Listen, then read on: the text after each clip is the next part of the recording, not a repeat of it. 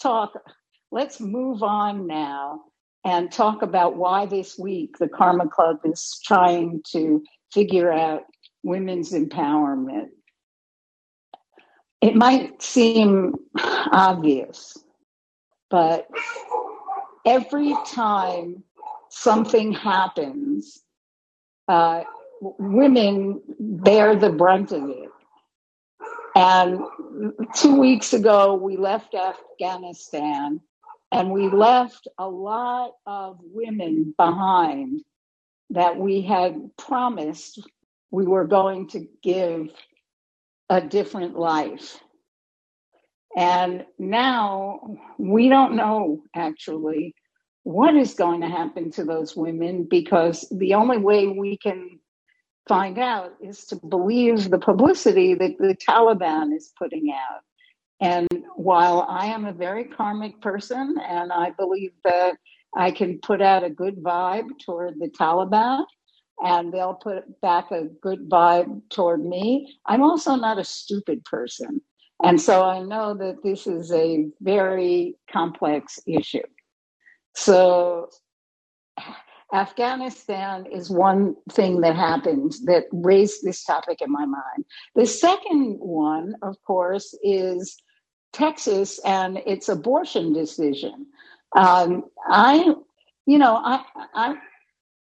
not a person who necessarily loves the idea of accessible abortion, but I am a person who loves the idea of choice. And the idea of criminalizing somebody at 6 weeks and making it impossible for them. Well, I'll tell you my private story. My private story is the first time I got pregnant, I wasn't married. And so, of course, I didn't want to think that I was pregnant. And so, of course, I didn't really know or believe or admit that I was pregnant until I was, quite pregnant, like 3 or 4 months. And then I went and said, abortion was not legal in Arizona at the time. And so I went and said, well, I'd like to go to California and have an abortion. And the man that I was not married to, but whose child it was, said, I would like you to keep the child. And we had a level-headed, we were 2 PhDs, so we had a level-headed adult discussion. And as a result, I am the parent of 2 daughters. So I'm not all for abortion, but I'm so lucky that I had the choice. And that is what I think has been taken away from women through this Texas law. And the third thing that I feel has disadvantaged women, again, is COVID, because when the children can't go to school, who stays home and takes care of them? It's women. So we've lost, somebody made a statement that we've lost 20 years of progress in women in the workforce. So I've set the stage.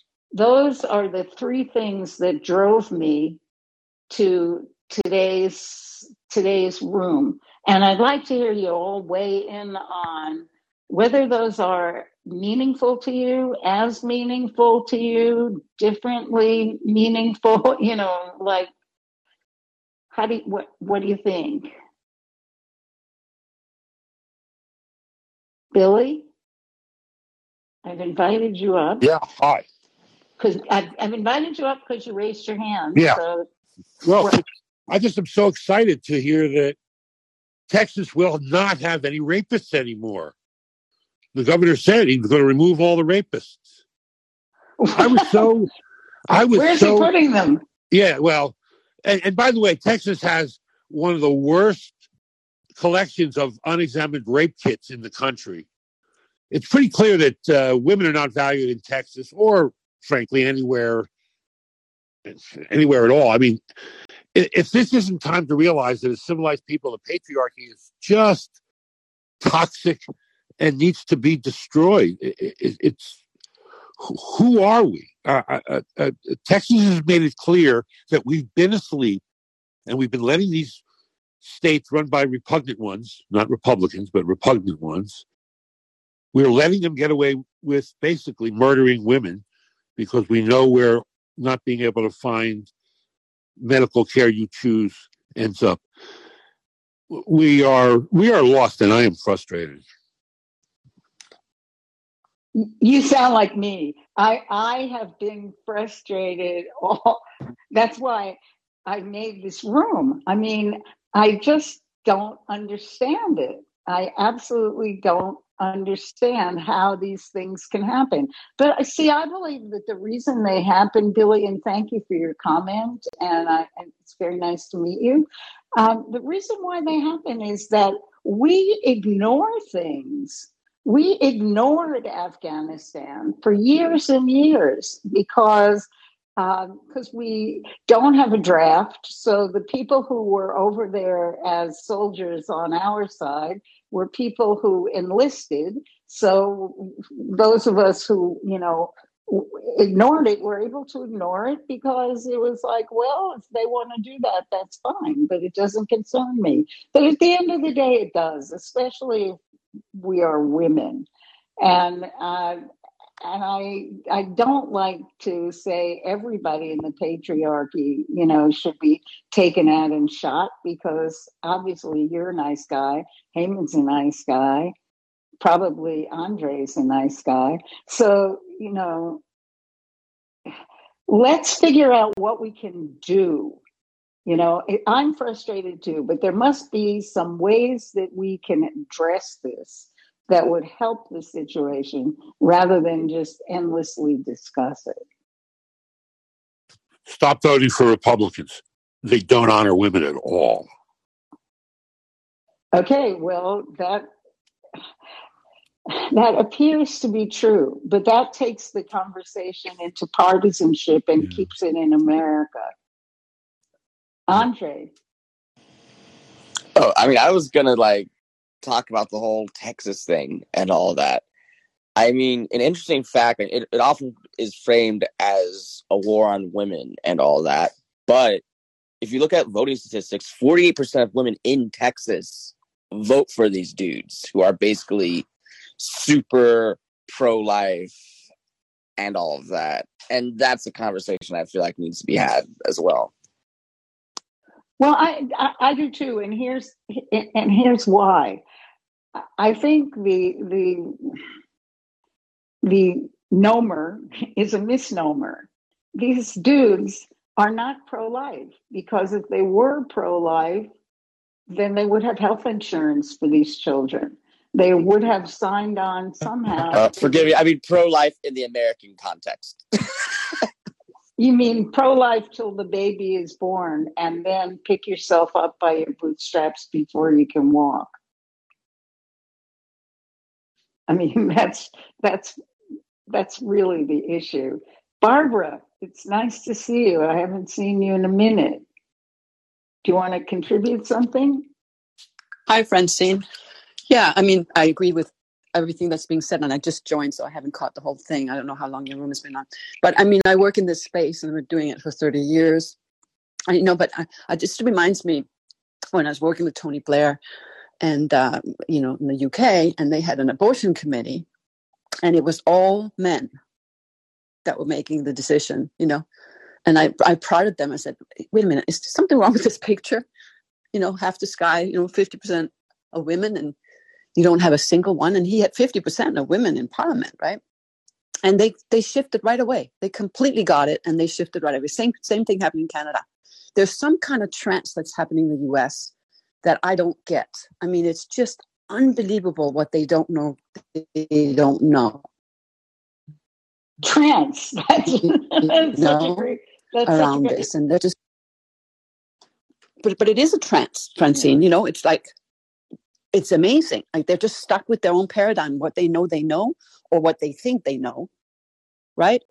And based on some really bizarre interpretations and not really understanding the context of women at all, like completely blind to it. It just blows my mind. It really does. I'm done for now. Thanks. Either Billy Yeah, or Andre just said that 48% of women in Texas voted for these guys.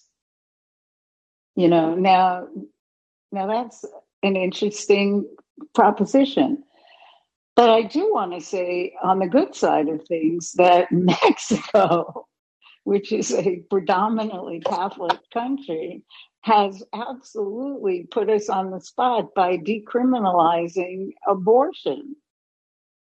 Dr. Fran? Well, I think a lot of Texas women will be crossing the border. I don't know. I think this is a really complex and layered topic. I think that, a lot of people that have spoken, and hello for Dr. Francine and hello, Heyman.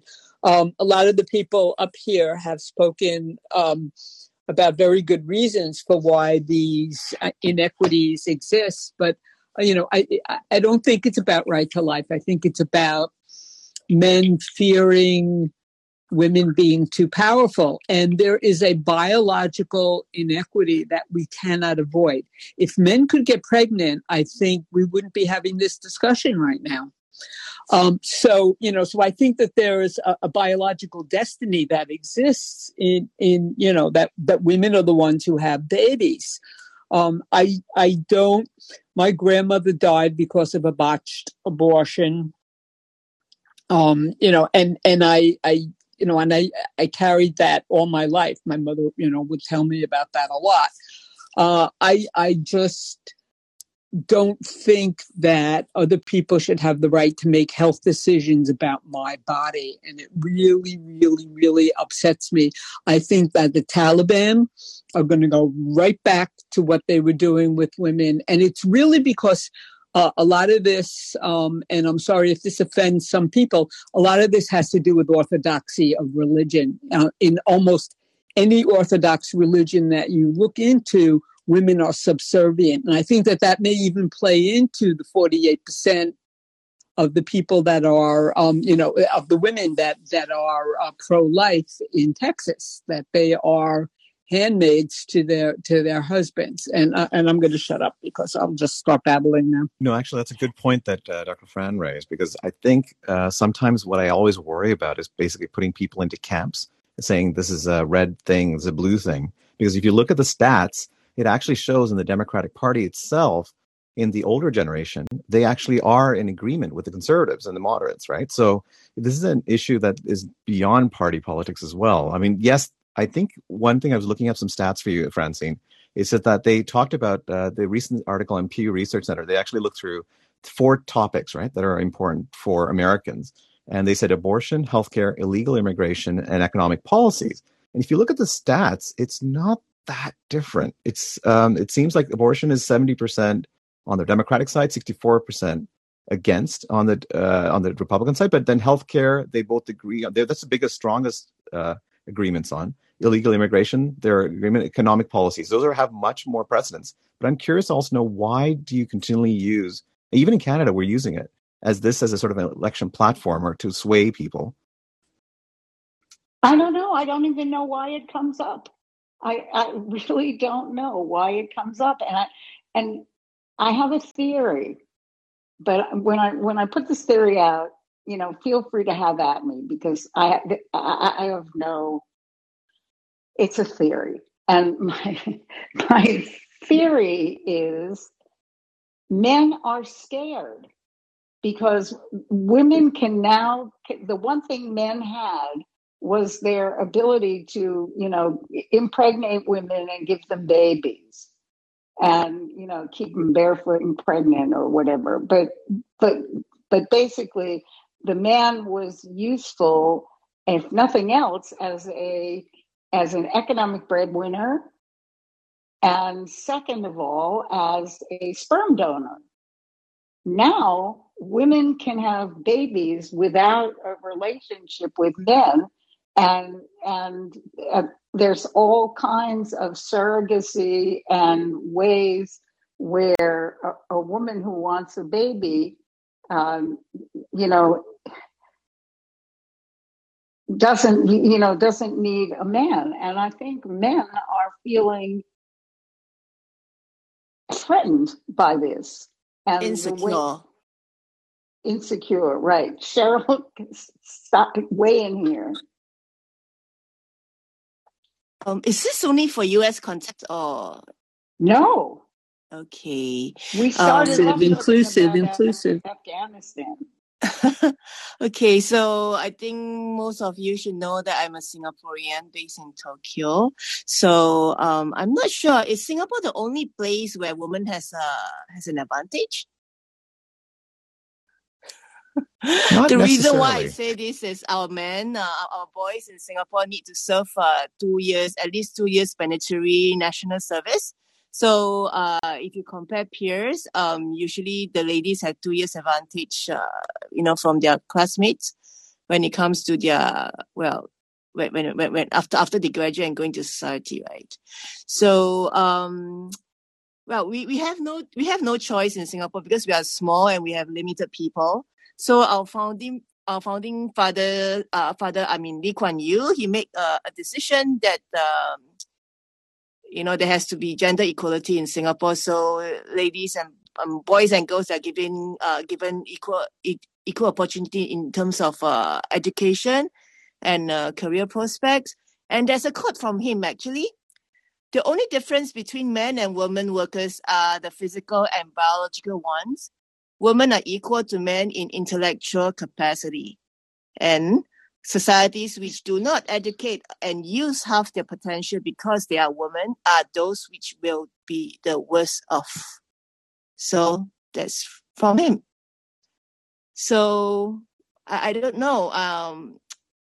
But I always have to push back on... I don't know whether man is feeling insecure or are they feeling that, if really men stand up and really women stand up, they will be defeated.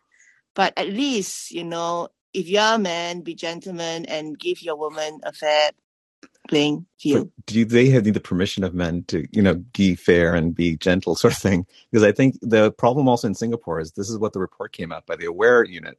They actually said their research has shown that women are underpaid. And oftentimes there's a lot of violence against women supporting in the women's centers and sexual assault centers. So it's a global problem, honestly. I don't know where you get the report from. It's from your Singapore government, actually. It's from your Singapore government. From my own experience, I'm always being paid more than my peers. I think it really depends on the capability and, because you can't really compare apple to apple, right? So, but I'm just telling you, there is as a man in Singapore, if you can ask any guys in Singapore, they always feel, if you come, they have the woman, the people they go to school with, the ladies have 2 years advantage compared to the men. So if you're comparing the same thing, I think, that's not a fair statement. Okay, so Barbara is a global expert and founder of Gender Intelligence, Inclusion, and Work Life. So I think she has to be next. Also, she unmuted herself. Yeah, I would agree with Heyman that there's a lot more going on. I highly recommend that you read or just go online and look at Half the Sky. The book's called Half the Sky by Nicholas Kristof. And he really gives a beautiful global context as to what's actually going on. Now, you hear an accent. I'm Danish, right? So I was brought up in Copenhagen. I'm Danish and Canadian and work all over the world in this with 68 different associates all over the world. But, Scandinavia has been focused on gender equality for over 40 years. My great-grandmother worked, was a professional, right? Although when you look at representation in senior management, it's pretty close to the same as it is in the US, right? Canada is actually much better off in terms of gender equality when it comes to, different levels, executive level, right? So the global average is 20%, right? So I think... What happened during COVID, Barbara? What happened during COVID to women, or didn't Scandinavia close their schools? Some Sweden did not close their schools. Denmark did close their schools, and Norway did as well. But there's been a huge... I actually am just writing, I think Francine, an HBR article on this. There's a huge impact, the pandemic has had on women, working women, in particular working mothers, right? We've really gone back 50 years when it's come. And I was just talking to a client, actually a Canadian client, one of the big banks, this morning, and they told me that they've done a survey, and they said that 45% of their women are considering not returning to them. And this is one of the best places to work, right?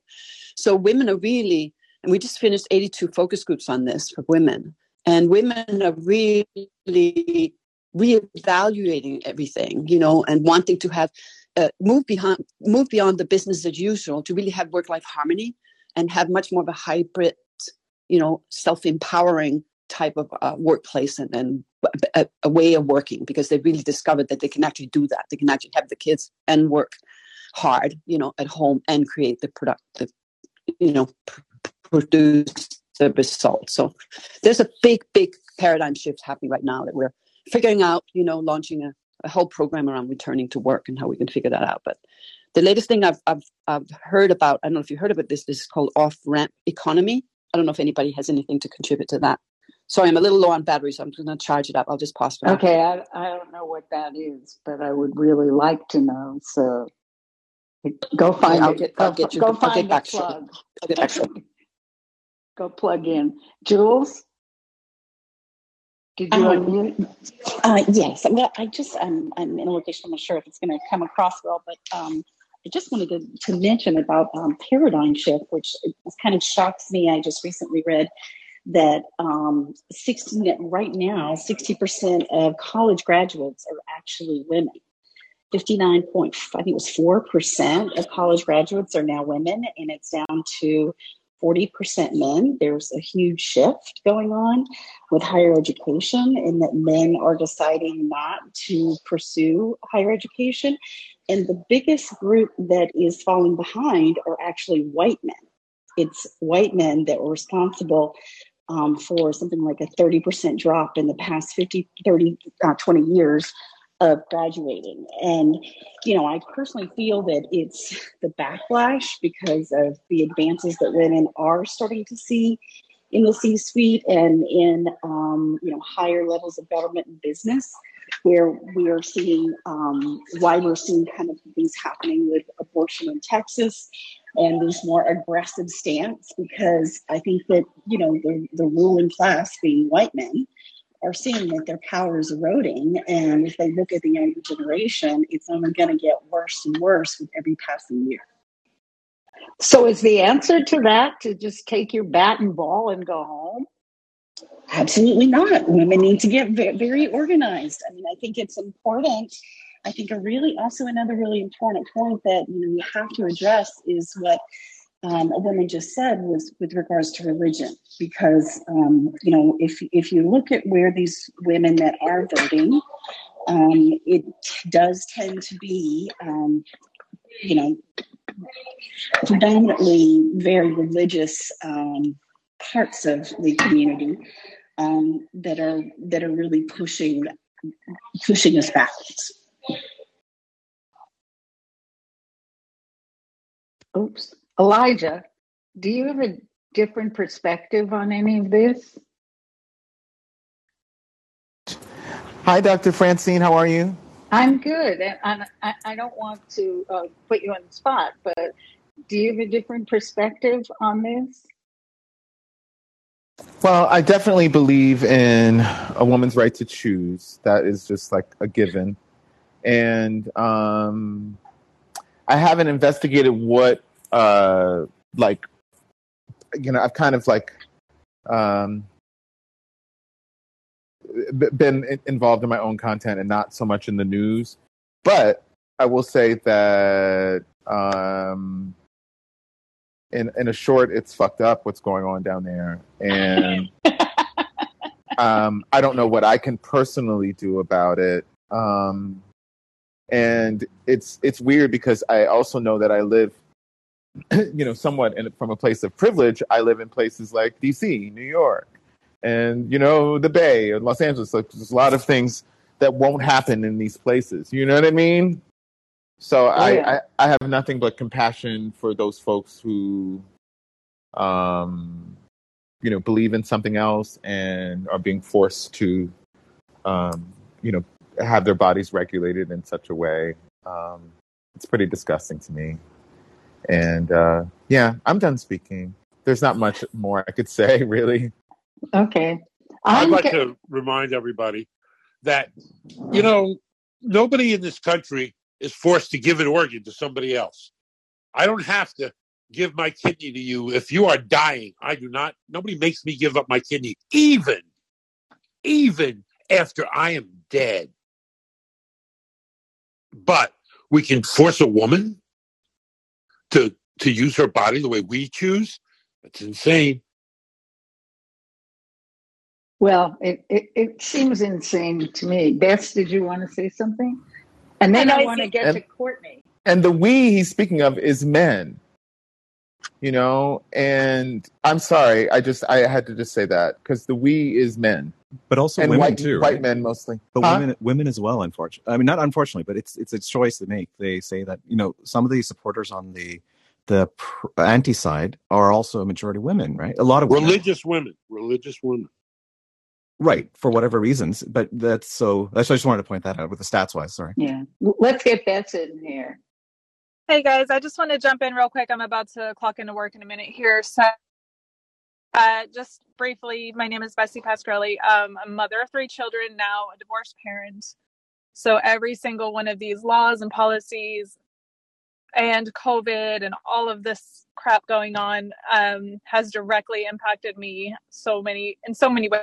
I'm in Hawaii, which is pretty liberal as no, but I just want to say my pets now have more rights than women in Texas. I feel that the U.S. is going so far backwards in time. We're going to be on par with the Middle East pretty soon. It just blows my mind that this is happening. Not only are we restricting abortion rights, this is actually like a vigilante law where people are reporting women who are getting abortions and reporting providers. That to me is almost the more dangerous part of what was passed. Not to mention the fact that they have a governor there that is just, the statements he has said are so idiotic. It blows my mind that he is actually a governor. And I look around and I look at all these politicians and I think, how in the hell did they get elected? Who is electing these people? How is this even possible in 2021? His statements about rape are just laughable in the sense that we all know that, you know, you can't just go round up rapists off the streets as if that's a thing. If he knew anything about rape stats, mostly it happens from people you know, unfortunately, date rape, family members, incest, all kinds of horrible things. But that's the reality of it. Not only that, but the marginalized people in society are the ones that are going to be disproportionately impacted. Those that are of means can go fly to another state and have their abortion. I also saw Governor of South Dakota, female, I can't think of her name right now, is trying to restrict access to the morning after pill, which, if you ask me, is a much more gentle procedure, if you will. It's not even a procedure. It's a much more humane way of dealing with a possible pregnancy scare, considering you have to take it within 72 hours after, you know, possible pregnancy. And, you know, there's nothing even really happening at that time. Another thing that is crazy about Governor Abbott is the 6 weeks. His concept of 6 weeks is he's thinking 6 weeks after you get pregnant, but it seems pretty clear that some males in society don't realize your pregnancy actually starts before a sperm hits the egg. Your pregnancy starts about 2 weeks before that, based on where you are in your cycle and everything. So literally you have like 4 weeks from the time you know you're pregnant to procure an abortion.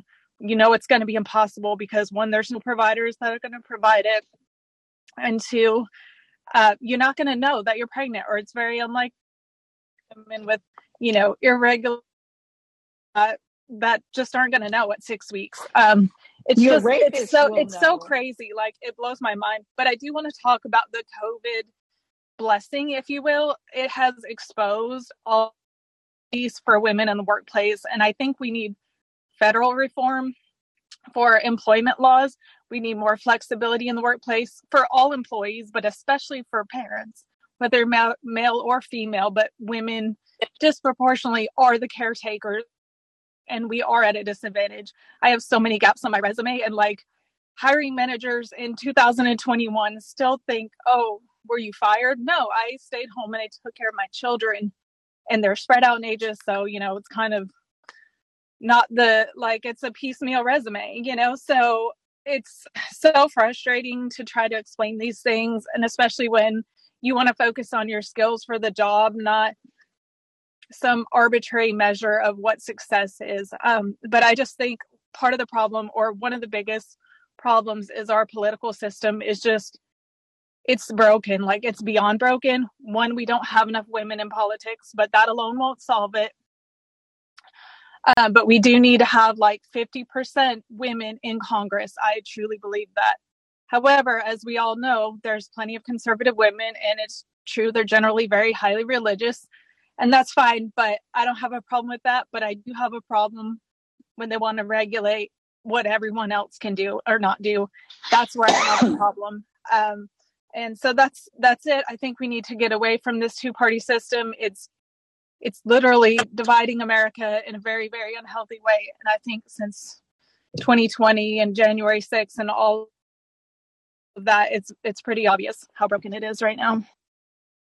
Bess, I love you. I'm so happy that you came. You obviously have been thinking for a long time and needed a place to say a lot of things that were on your mind. And I'm honored to be the provider of the place by making the room, because of course you are correct about everything you have said, but it's very hard to get people to even vote. I'm going, next week I'm going to go into the what can we do about all of this, all of these things that I also notice are wrong. And 50% of people in the United States don't vote. And people all over the world who do vote think we're absolutely crazy, because here we are, we're supposed to be an exceptional democracy, and most of us don't even show up to claim our rights. And then we wonder why we are being run by minority rule. That's true. That's true. And I think a lot of that comes back to education and the problems we have, in K through 12. It's a lot of systemic problems. And I actually know for a fact a lot of it is intentional. There's, oppression of the vote. It's happening. The gerrymandering is happening. I've studied, the politics of all of this, and it's really disgusting what is happening and borderline criminal. And the fact that nobody is ever held responsible for any of this is what just is beyond infuriating. It's very hard, but I think that it is structural changes we need. I like the ranked voting idea, but another issue is people don't even know who they're voting for. They're just voting party line. Democrat, Republican, Independent, whatever, but there's a lot of people that don't vote. But do you want someone to vote that doesn't even know who they're voting for? I mean, that's a danger as well. So as much as I want everyone to vote, I also want people to be educated. And, it's difficult. It's time consuming to get involved on that level. And I think, frankly, most people are just overworked and underpaid and stressed out. And it's difficult. We don't make it easy for people. I'm going to find you and involve you, Bess. But I want to hear what Courtney has to say, because he's been sitting here on stage through the whole time. Thank you. I think this is a pretty profound topic. And the first thing I would like to say is address why is it so hard to level the playing field for women? Well, because the playing field was not created as a level playing field for women. They weren't even included on the playing field to be able to compete at the beginning of when it was created, which, by the way, has been centuries and centuries. And the creation of the playing field has then been supported by the creation of these institutions and laws and politics to support the founding essence of what that institution is. So what we find ourselves in is in a place where women are not equal. Women do not have that level of opportunity. And if they go up against it, right, all the institutions and all of the things that have been created to support the original idea is in place to stop them. And this is critical, and it's ugly. Everybody was talking about their different things. I recently saw on HBO, right, the LFG documentary, which everybody should watch, which is about the women's U.S.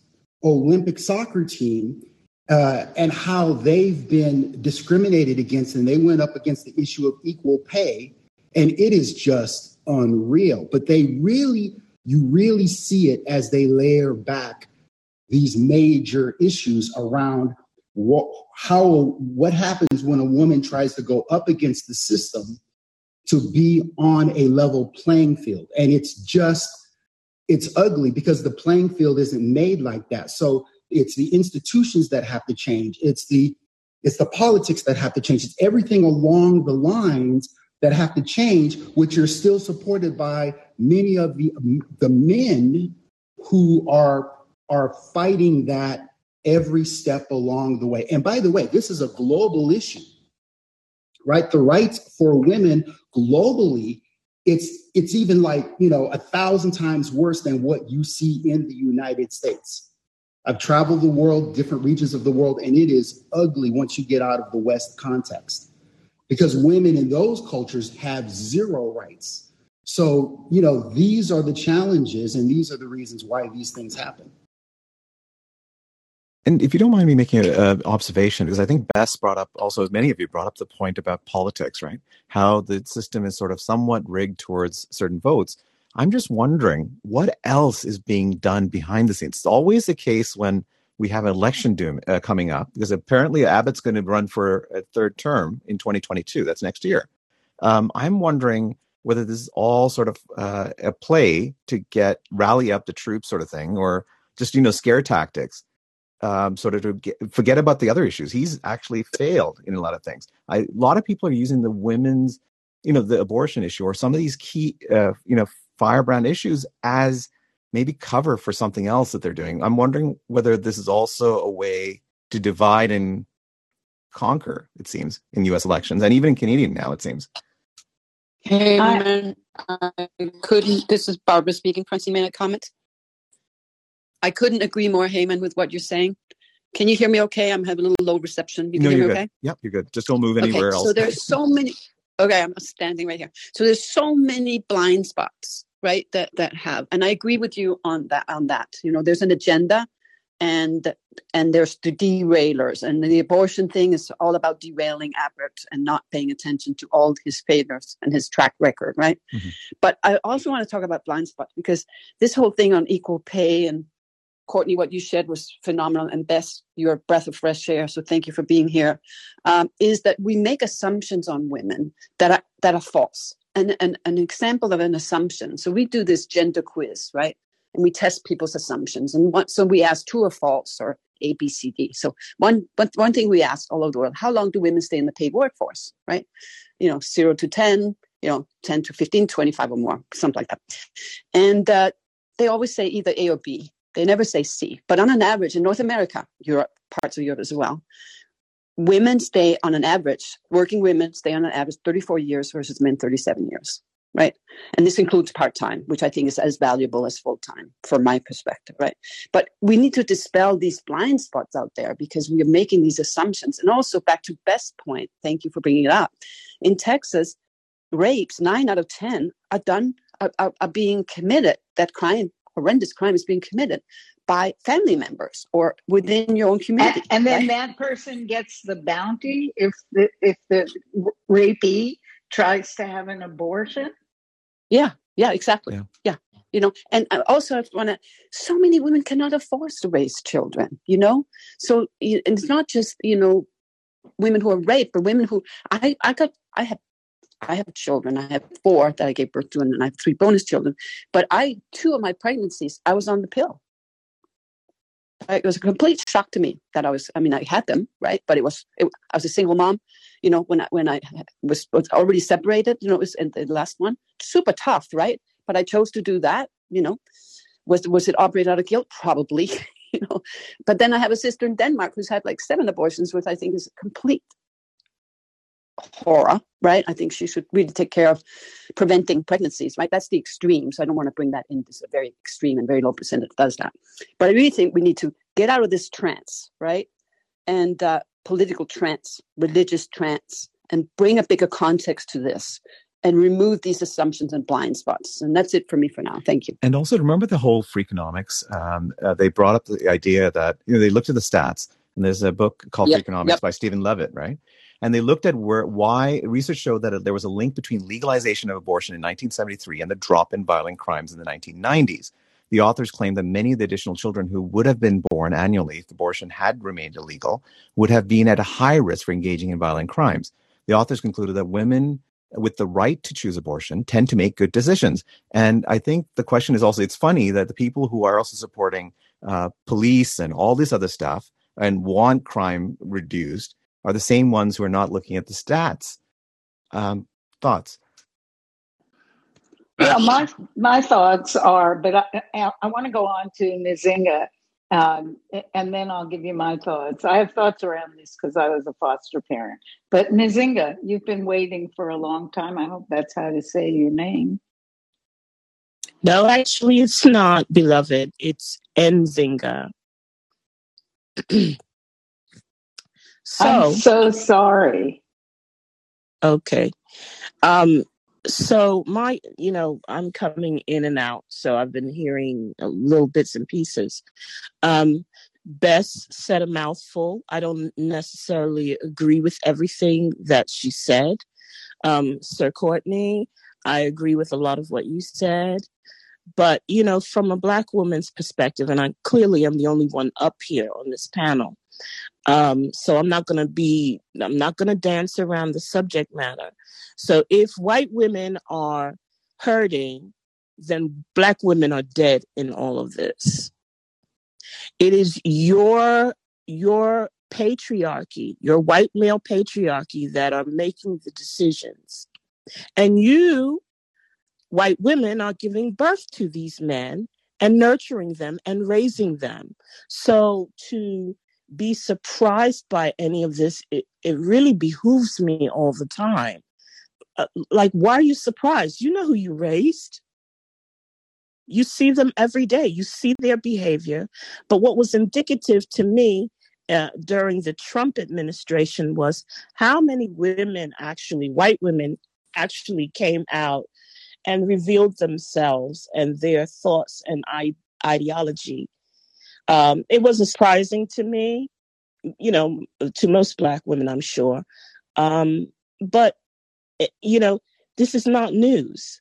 We come together, white women and Black women and other women of color, under the umbrella of abortion rights, women's rights. And then after we kind of get what we want, then we go back to our respective corners. And we don't socialize thereafter, not authentically. When the suffragette movement happened, there were no Black women that were involved in that. In fact, when the meetings were happening, it was Black women who were probably serving tea at the meetings. They were working. So Black women have always been working. Black women have always been the forefront of employment and hard labor and mothering and nurturing. That's what slavery was for. So with that said, I'm going to yield. I want to hear what you all have to say. I have to say, I wish there were more Black women on the stage, Nzinga, but I'm so happy that you came up here and said your piece, because I've learned on Clubhouse over the past year and a half that it is, whatever it is for white women, it's much harder for Black women and for Muslim women. And I'm getting completely back-channeled from Cheryl saying that the Singapore president is a woman, the CEO of the Sovereign Wealth Fund is a woman, and that it's a meritocracy in Singapore. And it's important for women not to allow anyone or anything to stop them from wanting to do or achieve what they want. Women have more options than men. And that was Cheryl's opinion. Again, that's from a privileged place, right? So also I wanted to bring up something that... Yeah, but that I hear what you just read and I heard that person, but that's not, I'm speaking from a Black woman's perspective. How does that apply to me? And Nzinga, there's actually a good I would quote. like to speak. I would like to speak on this as a white woman raised in the South by wealthy white people. And they didn't raise a bigot. They kind of were bigots, to be honest, but I went the opposite direction. And I think that... What does that mean and what does that look like? Well, I think that, it kind of depends, because of just the people that raise you doesn't predetermine who you're necessarily going to be. No, it's definitely... If you don't mind, Nzinga, do you mind letting Jules finish first? I think that it's really important that we have these difficult conversations because it is a really big problem within the so-called women's movement because we do have our respective corners. And I think that until we can, really come together and recognize that even if you're born on third base with a full hand, life is hard as shit. And you do have to give back a little bit extra and you do have to work a little bit harder, but we have to be willing to have these conversations that are really hard to have. And, especially these days, nobody wants to offend anybody. Everyone's so afraid to get in the arena and get dirty because, we've all, especially if you have a platform where you have a public job, there's some repercussions that can come with it. And I think you're absolutely right that white women are really what won the election for Trump. And it was really freaking annoying as a woman that owned a magazine for empowering women to sit back and watch white women elect Trump. And to both of you, sorry. As a white woman, I just got to say I am a white woman who absolutely was disgusted by Trump and would never have voted for him. I also think it's a much starker religious divide than white versus Black or any other ethnicity. I think religion and anti-Orthodox in terms of Trump, but as far as the abortion, it's definitely very strongly rooted in religion. Yes, but even within religion, there's racism. So, we're not really addressing what's happening. See, because, we're talking right now. This is surface. But the real issues are when you talk about survival skills and mothering and education and work. You really need to look at the Black woman for these kinds of examples because we've been doing it longer. Yeah. There was never any break for us as women. And never. Not even by white women who were supposed to be our comrades in gender. I hate to say that, but I agree with you, Nzinga. I really do. And that's one of the reasons why America is so screwed up. Because the white women have forgotten that the Black women are part of the larger category women. And I do think that I've learned a tremendous amount on Clubhouse from some extremely powerful Black women about how powerful Black women are and can be. And actually, it was Black women who caused Georgia to go for Democrats this election, and I'm grateful. And I don't know how to reach out more to the Black women community than I already do. But I just want to wind it up here because I have a. Oh, wow. Dr. Fran is just suggesting the elephant in the room, white women, Black women. Well, there's also another element that you may want to consider is the fact that Faye Walton, who was the first Black woman to serve as president of the Planned Parenthood, right? And I think she pointed out another thing, the fact that she said that, Supreme Court decision once more slaps poor. This is back in 1989. Poor women with remember the key word is poor, right? Slaps poor women in the face and says you do not have the constitutional protections if your state sees fit to restrict them, and you do not have the resources to circumvent those restrictions. I think one thing we have to consider is economic status. I think I always talk about intersectionality, right? I was just going to bring that up. Economic status is true. However, when Black women are put into these positions, right. Let me be clear, Heyman, I don't know what your ethnicity is, but Black people have been used as placebos in political positions. I mean, let's not dance around that. I agree.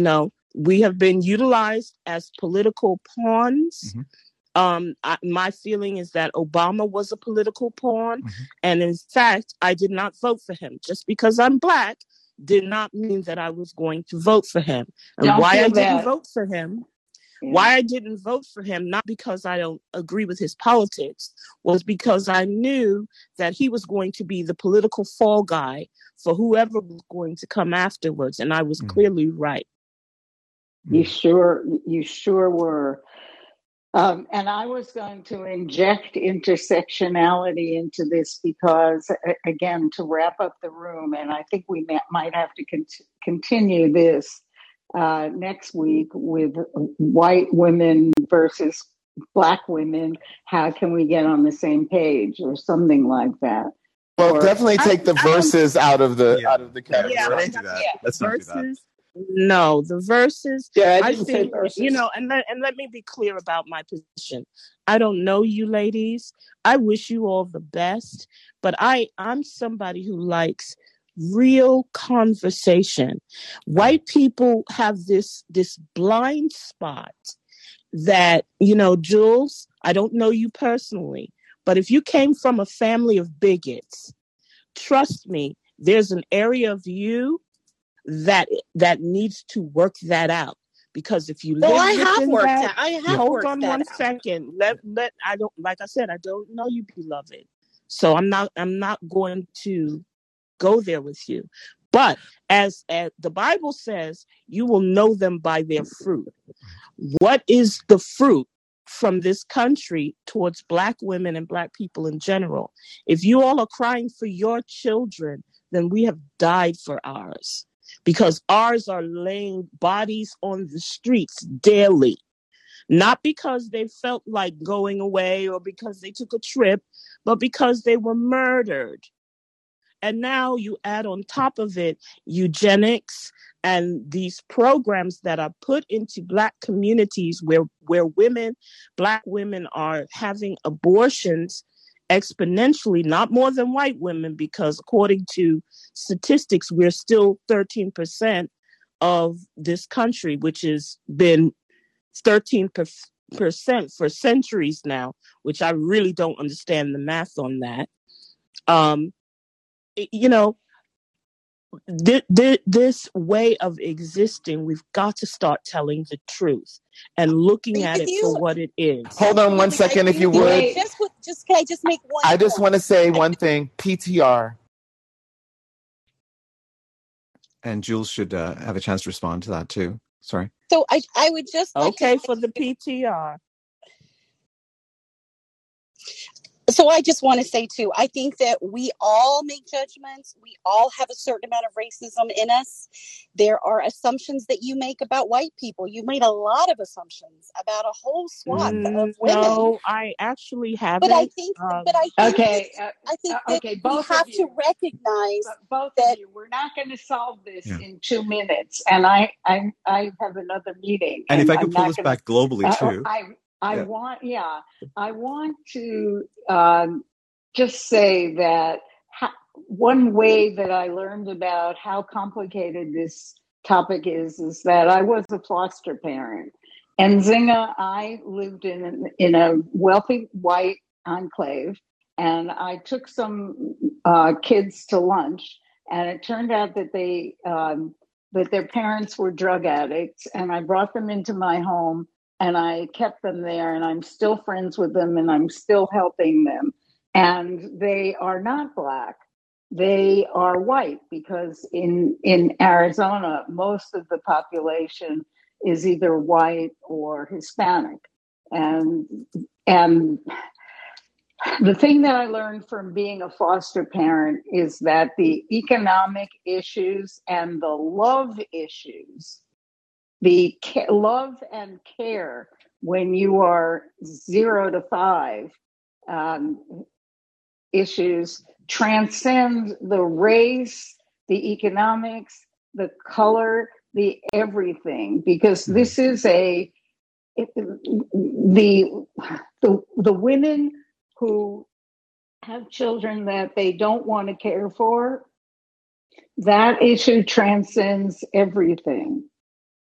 And when these unwanted children grow up, it doesn't matter what color they are, they typically grow up with that lack of love, and they are unable to give out that kind of love into the world. And I learned that from my foster parenting, and I want to end this on a positive note. And I want that positive note to be more of, we get back what we give out. And I understand there's a lot of anger in the United States, but if we keep, and why I cut both Jules and you off is because if you keep going long enough, each of you will be angrier and angrier because you're misunderstood, and you'll be giving out the vibe that will get you back more anger. And that's what I don't want to have happen in this room.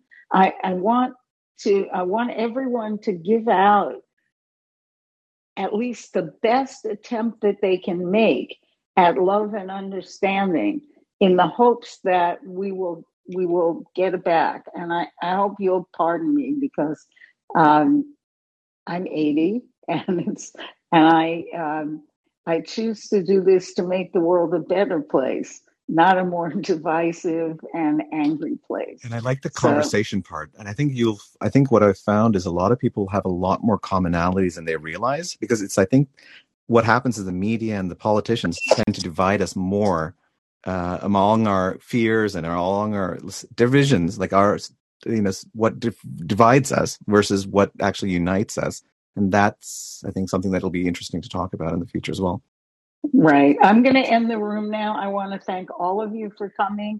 It makes me feel like I should keep doing this, and we should have more conversations, and the conversations can get below the surface, and people can come together. And Zinga, I love you, and Jules, I love you, and I look at both of you as two women doing the very best they possibly can. And I appreciate you as well. Francine, we love you. Thank you for doing this. We love you. We'll join you in this. Thank you. See you Thank next you, week. Dr. Francine. It's Elijah. I just want to let you know that if you want to, I would love to craft a room and just make sure we have the right temperature at all times for the conversation. Next week.